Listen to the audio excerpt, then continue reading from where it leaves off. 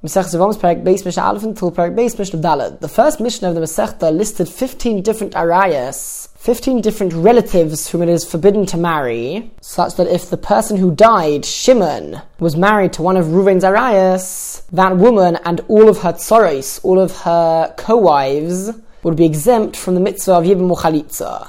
Now the second last erva on the list was Eishes Ochiv Shelo Haya Ba'olamai. That refers to a case where one of the brothers die and his wives fall for Yibum, and then another brother is born. So we learnt that since at the time of the death of Shimon, of the brother, this brother was not alive, he is not able to perform Yibum on the dead brother's wife. And the next couple of Mishnayos are going to go into the details of this case. And the reason why the Yovam needs to be alive at the time of the brother's death is because the Torah, when talking about the mitzvah of Yibum, says that it applies ki yeshvu achim yachtov, when brothers will sit and live together. And then if one of them dies, so there's a mitzvah of Yibum, but it implies that it has to be that the brothers were alive at the same time, and then one of them died. And we learn from there that if the Yavam is born afterwards, then he is exempt. He cannot fulfill the mitzvah of Yibum with her, and it follows therefore that since he's not obligated to fulfill the mitzvah, the regular erva of one's brother's wife returns, and it indeed would be forbidden for him to marry her, to do Yibum with her. Now, since she becomes an erva, she also exempts her tzara, so she also would not require Yibum Uchalitza from this brother.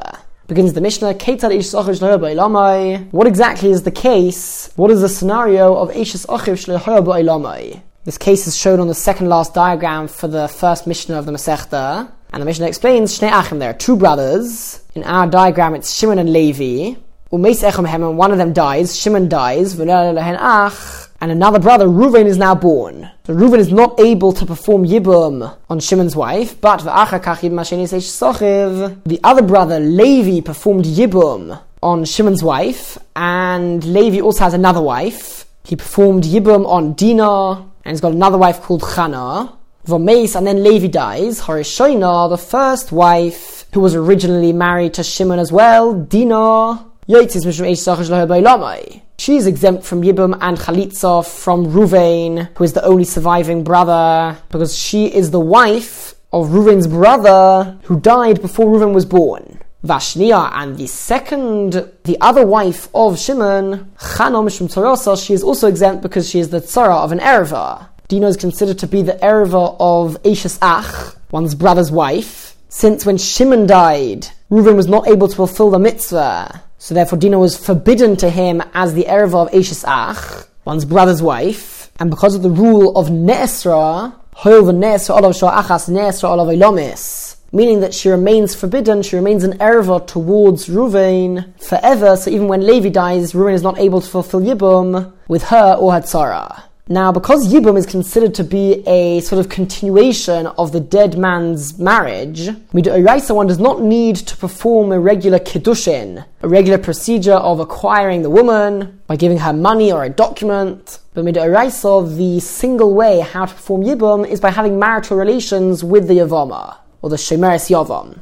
That is the widow, that's the woman who is waiting for either Yibum or Chalitza. And Midoraisa, the only way to form Yibum is by having marital relations. However, Midrabanon, since Yibum is similar to real marriage, Midrabanon, one does need to perform a regular kiddushin, acquire the woman in the regular way that is done for a regular marriage, and this is known as mamar. Mamar is the Midrabanon requirement for a Yavam to perform kiddushin on the Shemeres Yavam. Now, Midoraisa, this means nothing, at least according to most opinions, but Midrabanon, we view them as being married. Now, what happens if after Shimon died, Osaba Mamar, Levi did Mamar on Dinah, but he didn't yet do Yibum. So Midrabanon, Levi is considered to be married to her already, but Midoraisa, he's not. And before managing to perform Yibum V'Meis, Levi died. So on a Midoraisa level, Chana, who is Levi's other wife, is obligated in Yibum Chalitza from Reuven,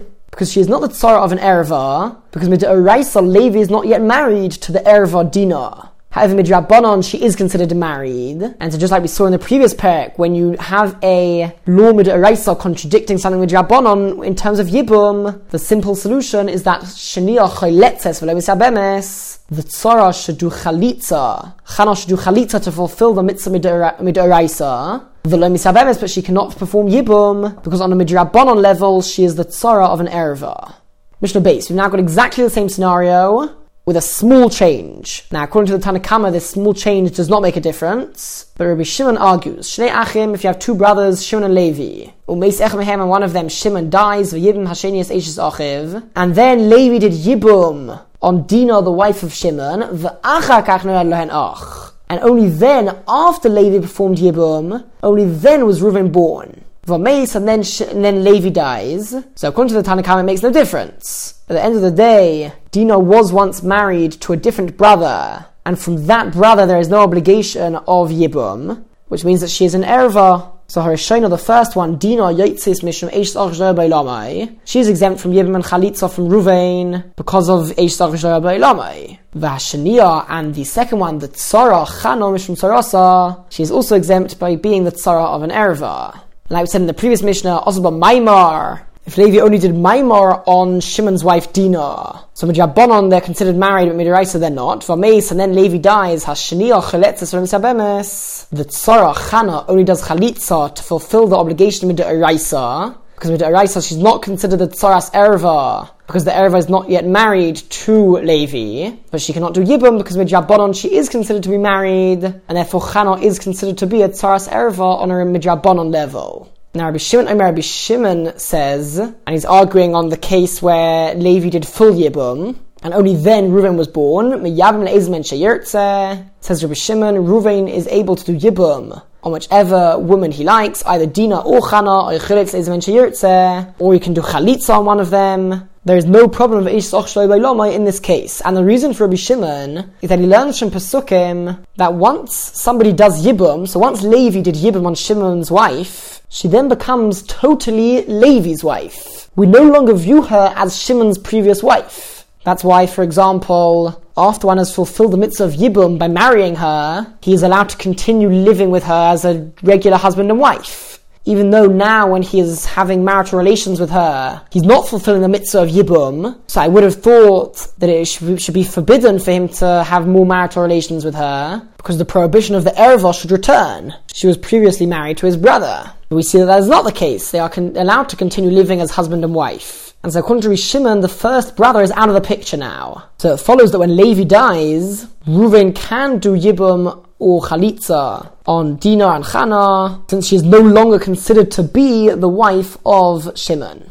Mishnah Gimel, Klal Omer by Yavama. The Chacham said a rule regarding Yavama, regarding when Chalitza applies, when Yibum applies, and there are three different levels. Firstly, as we have seen, Kolshi Isser Erva, any woman who is forbidden to Ruvain as a Erva, for example, if Shimon's wife is Ruvain's daughter, she does not do Chalitza or Yibum with Ruvain, and if Ruvain is the only brother who is surviving, then she can marry somebody else without receiving neither Chalitza nor Yibum. Isur Mitzvah, what happens if Reuven is forbidden to marry her midrabanan? So as we have seen twice already, that would mean that midraisa, there would be a full obligation of Yibum or Chalitza. Midrabanan, it's forbidden to do Yibum, and so to solve the problem, one would do Chalitza. So she would require Chalitza, and then she'd be able to marry somebody else. And adds the Mishnah of the Isser Kedusha. If Reuven is forbidden to marry her, and that prohibition comes under the category of an Isser Kedusha. This refers to a prohibition mid'oraisa. However, she is not a relative of Reuven. The prohibition is as a result of something else. For example, if she is a divorcee and he's a kohen. So a kohen can't marry somebody who has been divorced. That would be an example of an Isser Kedusha. We'll see other examples in the following Mishnah. But as a male, although this is a prohibition mid'oraisa, there is a rule that aseh deicha leisa aseh. If there is a positive mitzvah to do something, and at the same time there is a negative mitzvah saying don't do something, there is a rule that the positive one overrides the negative mitzvah, and because of that, mid'oraisa, the obligation of Yibum would apply even in these cases. Since a kohen marrying a divorcee is only a leisa aseh, so the mitzvah of Yibum would override it. So mid'oraisa, you could do Yibum or Chalitza. However, midrabanan, it is still forbidden to do so. The reason being that as soon as the mitzvah is over, once he's had marital relations for the first time, it would from then onwards be forbidden, because there's no longer a mitzvah to override the prohibition of having relations with a divorcee. And the Chacham were concerned that if somebody would do Yibum, then they wouldn't just divorce that woman straight away, and they would end up having marital relations with her after that as well. and therefore midrabanan it is forbidden to perform yibum in such a case. So in these two cases, she would require chalitza and she may not do yibum. Now we mentioned in the introduction to the Masechta that even before performing yibum or chalitza, the shomeres yavam, the widow of the dead man, she is forbidden to marry anybody else until she receives yibum or chalitza. If she receives yibum, then of course she's already married to somebody, and if she performs chalitza, then she can go and marry somebody else. But before then it is forbidden, and the reason for this is because there is a zikah, a weak bond and connection between the yavam and the shomeres yavam. Kind of like a weak marriage. Now this connection between them is on a midoraisa level, not considered like marriage. So for example, although it's forbidden to marry the sister of one's wife, it will be permitted midoraisa to marry the sister of the shomeres yavam. However, midrabanan it is forbidden. Now when talking about the halachas of zikah, we give the shomeres yavam another name. So far we've seen that she's called a shomeres yavam or a yavama. She can also be called a zekuka, a woman who has a zikah connection to a yavam. Be as it may, the first Mishnah of the next perek will describe a case of achis zekukosai. What is achis zekukosai? So if you imagine you have three brothers, Reuven, Shimon, Levi, and Reuven and Shimon are married to two sisters, Rachel and Leah. Reuven is married to Rachel, Shimon is married to Leah. You can see this on the diagram for the first Mishnah of the next perek. If Reuven and Shimon both die, together or one after the other, what happens is Rachel and Leah both fall to Levi for yibum chalitza. So Rachel is a zekuka to Levi and Leah is a zekuka to Levi. Now since midrabanan it's forbidden to marry the relatives of one's zekuka, just like it's forbidden to marry the relatives of one's wife, if you think about it, both Rachel and Leah are the relative of Leah's zekuka, of Levi's zekuka. They are both achos zekukasai, the sister of his zekuka. And because of that, midrabanan it is forbidden for Levi to do yibum on any of them, and he would have to perform chalitza to both of them. Although in general one only performs chalitza on one of the wives, and that exempts all of the wives, that's only when they come from one husband. But here, both Rachel and Leah come from two different husbands, so the chalitza on one of them cannot exempt the other woman. So that is the regular case of achis zekukosai, which we'll learn about in the next perek. But now, if you look at the diagram for our Mishnah, perek base Mishnah Gimel, this is an exception to the law of achis zekukosai, because in our case, one of the sisters is an erva to Levi. As shown on the diagram, before Rachel was married to Ruvain, Rachel was married to Levi's son Aaron. So Rachel is forbidden to Levi as the erva of his daughter-in-law. She is Levi's daughter-in-law. And because of that, Rachel does not fall to Levi at all. She's one of the 15 arayas, and therefore there is no zikah at all between Levi and Rachel. So only one sister, only Leah, falls to Levi, which means that Leah is not achos zekukosai, and says the Mishnah, achisa,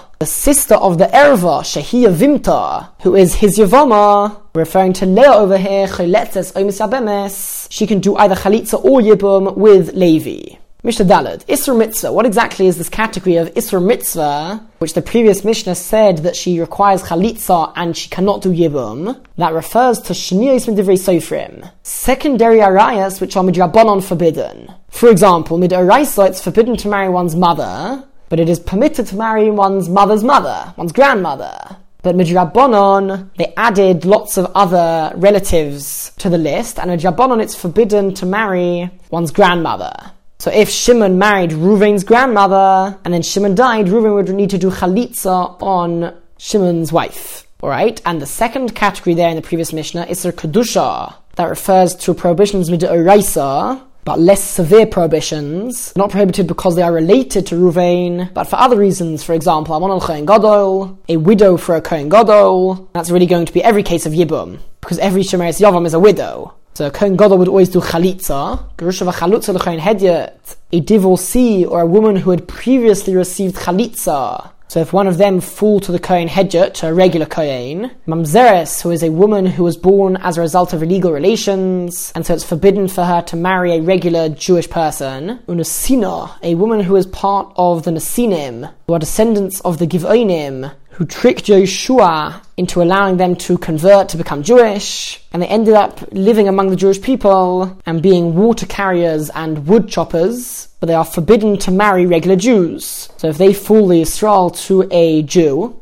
or Uvas Yisrael, if a regular Jewish girl, a Nosin and a Mamzer, if she falls to a Nosin or a Mamzer, if Ruvain is a Nosin or a Mamzer. So again, that's also a forbidden marriage. So in all of these cases, these prohibitions are known as Isser Kedusha, to guard and maintain the holiness of the Jewish families. And again, with the Oraisa, one can even do Yibum, because Aseh Deicha Loisa Aseh, the positive mitzvah of Yibum overrides the negative prohibition of this marriage. However, with Rabbanan, it's forbidden to do Yibum, and one needs to do Chalitza.